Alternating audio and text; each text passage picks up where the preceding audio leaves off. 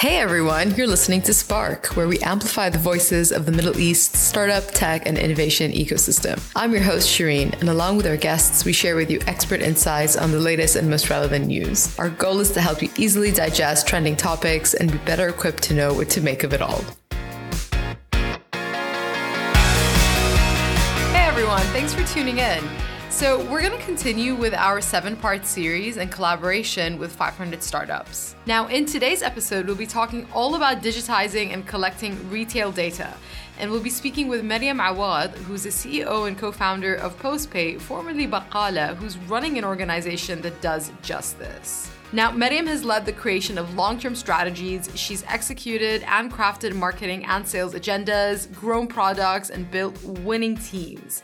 We've managed to grab her on today's episode to discuss how to appeal to your target audience, how to collect demographic data, organize a sales process to find retailers, and the process of expanding from emerging markets to developed markets. Now, on the topic of catering for data, we're actually running a project with the London School of Economics group of master's students. You see, I'm an alum of the LSE and I love giving back to the community. So I've collaborated in order to sponsor a research project for a group of students. They'll actually be running a strategy on Spark and the podcast that you're listening to. And in fact, I'd love to hear from you so that we can build content that's relevant for you. You can find a link to a questionnaire over in the show notes of whatever podcast listening platform you're listening to at the moment, and fill out a short questionnaire that I promise won't take you longer than about 10 minutes. And this will really help us shape the next series of episodes coming up on the show. Now, everyone, thanks for tuning in. And without further ado, let's jump to today's episode. So you've pivoted from Baqala to, what was the name that you just mentioned? Postpay. Postpay.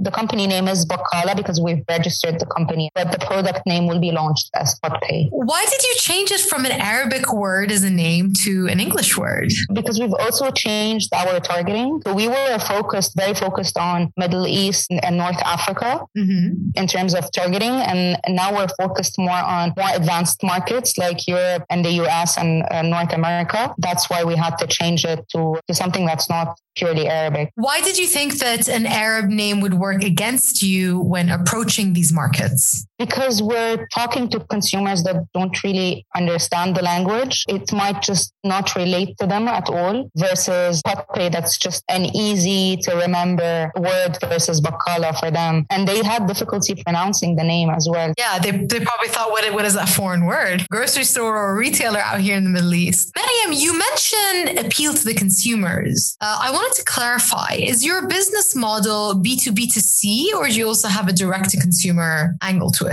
So yeah, we're B2B2C. We work with consumers and we also work with two different types of businesses, retailers and brands, FMCGs, consumer goods companies. So basically those are our main audiences. Awesome. Would you mind letting the listeners know a little bit about Baqala or Postpay, the technology that it is that you have and how your customers use your technology? Just a bit of background on how it started and why we were actually solving this problem. So I've worked for the past 10 years in the consumer goods market industry. I've worked with Procter & Gamble and with Nestle, with L'Oréal and with Mondelez across the MENA region. And one thing that came across in every role that I had was the fact that it was very difficult for us to identify consumers in store. So let's say you go and you buy something from a store offline. Our ability to target you and our ability to identify your profile is very difficult because there's no tracking offline of consumers. The only tracking that happens is through actually collecting surveys through Ipsos. But what kind of information are you looking to gather when it comes to in-store retail purchases? So for example, it's very important for us to be able to identify our target audience by understanding their gender, their marital status, their age, their interests. So it's more demographic type of information and profiling. So in a store that is completely owned and operated by one brand, do they find it easier to do this profiling, or do you think that they face the same problem as a multi-brand department store would? So actually, we've done surveying with different types of businesses. The thing is, one brand type of stores still face difficulties identifying their customers. The way they are doing it today is loyalty programs. That's the way they're trying to identify their customers, and through online channels. But loyalty program participation is as low as 2 to 3%. So it doesn't really give us as much information as we need. So then how do you guys do it? How do you tackle the problem? For the past year and a half, we've been trying different approaches to be able to collect this data. And today we've landed on, let's say, the most optimal way of doing that seamlessly. Instead of consumers going to the store, buying and getting a paper receipt, what we do is actually we allow them to get digital receipts directly into their phones. And the way we do that is two different ways.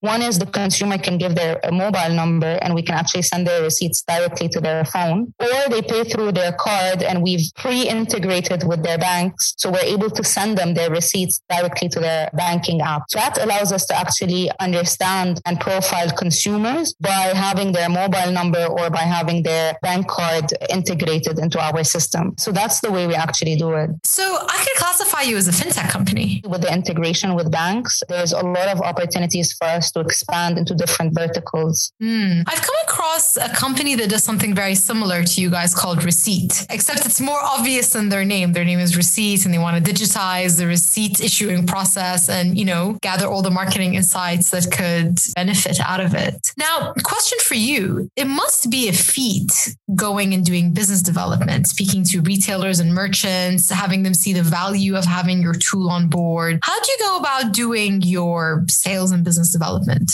There's a process that we follow with our retailers to be able to, one, identify the right retailers for our business. So that's one. We have criteria that retailers have to fit before we actually approach them. Second is we've created a compelling value proposition after interviewing and talking to more than 250 retailers across the region to try to understand exactly what compels them to actually participate in such a service. And then three is introducing them to being able to offer them a free period where they can actually see and test the value of the service that we're offering through giving them access to the data that allows them to profile their consumers and being able to hands-on consult them on how could they benefit from this data to increase their sales, to increase their profit, their revenues. So we have an account management process, onboarding the client, from choosing the client to onboarding them, to actually selling the value proposition to them, and then eventually to showing them after the free period what's the value that HotPay has offered them in terms of increasing their sales or increasing their profit. Do you ever have any merchants coming to you with requests to purchase data by their competitors? Yeah, we actually get that request a lot. The same way we can't sell their data to anyone else and they wouldn't allow it. There are restrictions. What we tell them is that we anonymize the data usually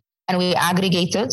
So they have access to the market data as a whole, so they can have access to that. And that's one of the perks that we offer our customers. Interesting. Now, you earlier in the call mentioned you're expanding beyond MENA. So I'm curious, what went into the thinking behind that strategy? Had you exhausted MENA and did it as a part of a growth strategy, or is it somewhat of a pivot because of market demand dynamics here in the region? Yeah, it's actually, we've had to pivot because the product market fit wasn't as good in the region, because mainly most markets, except for the Gulf region and Saudi, it's mainly what we call traditional trade markets, which are markets that are governed by small stores. So if we look at Egypt, Algeria, Tunis, Lebanon, most retailers are independent small retailers. And that doesn't really fit our business model, the new business model that we've pivoted into. We focus more on big retailers that have a volume, a big contribution of volume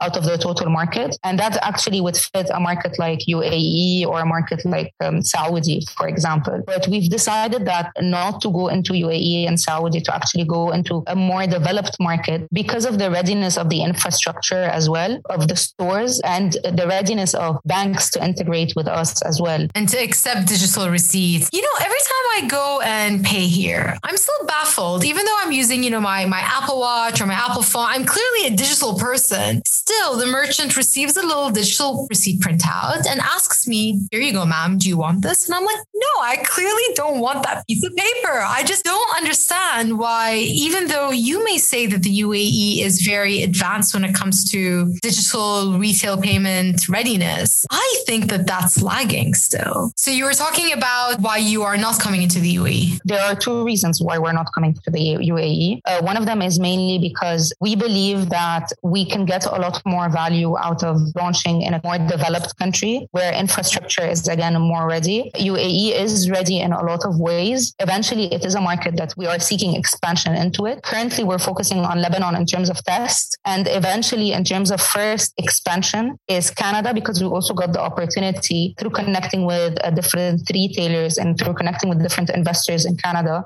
We got the opportunity to actually get partnership with a bank that we still in negotiation with. How are you able to communicate with a time zone as far as Canada and, a country as far as Canada from all the way out here in the Middle East? Because Lebanon has been going through a very difficult patch, and for the past 2 years, personally, I've decided to apply for an immigration to Canada. While doing that in the past 2 years, I was approaching Canadian investors, I was approaching Canadian mentors through the network of 500 startups, through the network of Flat 6 Labs, and different networks that have built across the region that has international access. The good thing about 500 and Flat 6 Labs, those are investors that have these access that they can offer to us. So we were lucky, actually. Oh, very nice. Well, good for you for leveraging your network for, personal and professional reasons. I hope it works out for you sooner rather than later. Thank you. Any idea where in Canada you might move to? Most probably Toronto. All right. It's where most VCs, and it's the tech hub of Canada, actually. So Waterloo, that is not too far away from Toronto, has quite a tech scene as well. And I think that the University of Waterloo has a very strong, computer engineering program that pumps out, companies that go on to make Shopify and BlackBerry. So that's not too far away from Canada. Sorry, from Toronto. I'll look into that. Thank you for mentioning it. For sure. With that, I'd like to say thank you very much. It was wonderful to have learned about Baqala, and I look forward to the release of the episode, and I hope that the listeners have gained some insights as well. Thank you. Thank you very much, Shireen. It was nice meeting you. You too. Thanks for tuning in today. Don't forget to subscribe to future episodes on your podcast listening platform of choice. And whilst you're there, leave a review and rate our show so that other aspiring innovators can find it. To find a summary of our discussion today and links to our guests, access our show notes by visiting our website, sparkwithshireen.com. If you don't want to miss out on future announcements, subscribe to our newsletter or follow us on LinkedIn and Instagram at sparkwithshireen. Before you go, I'd like to let you know that we love hearing from our listeners. If you have any comments or suggestions for future episodes, including guest or topic recommendations, drop us a message through our website or social platforms. If you didn't have a pen or paper handy to write all this down, don't worry. We've gone ahead and added all these links in the episode description. All you have to do is scroll down and click when you have a moment. As always, thank you for listening and see you next time.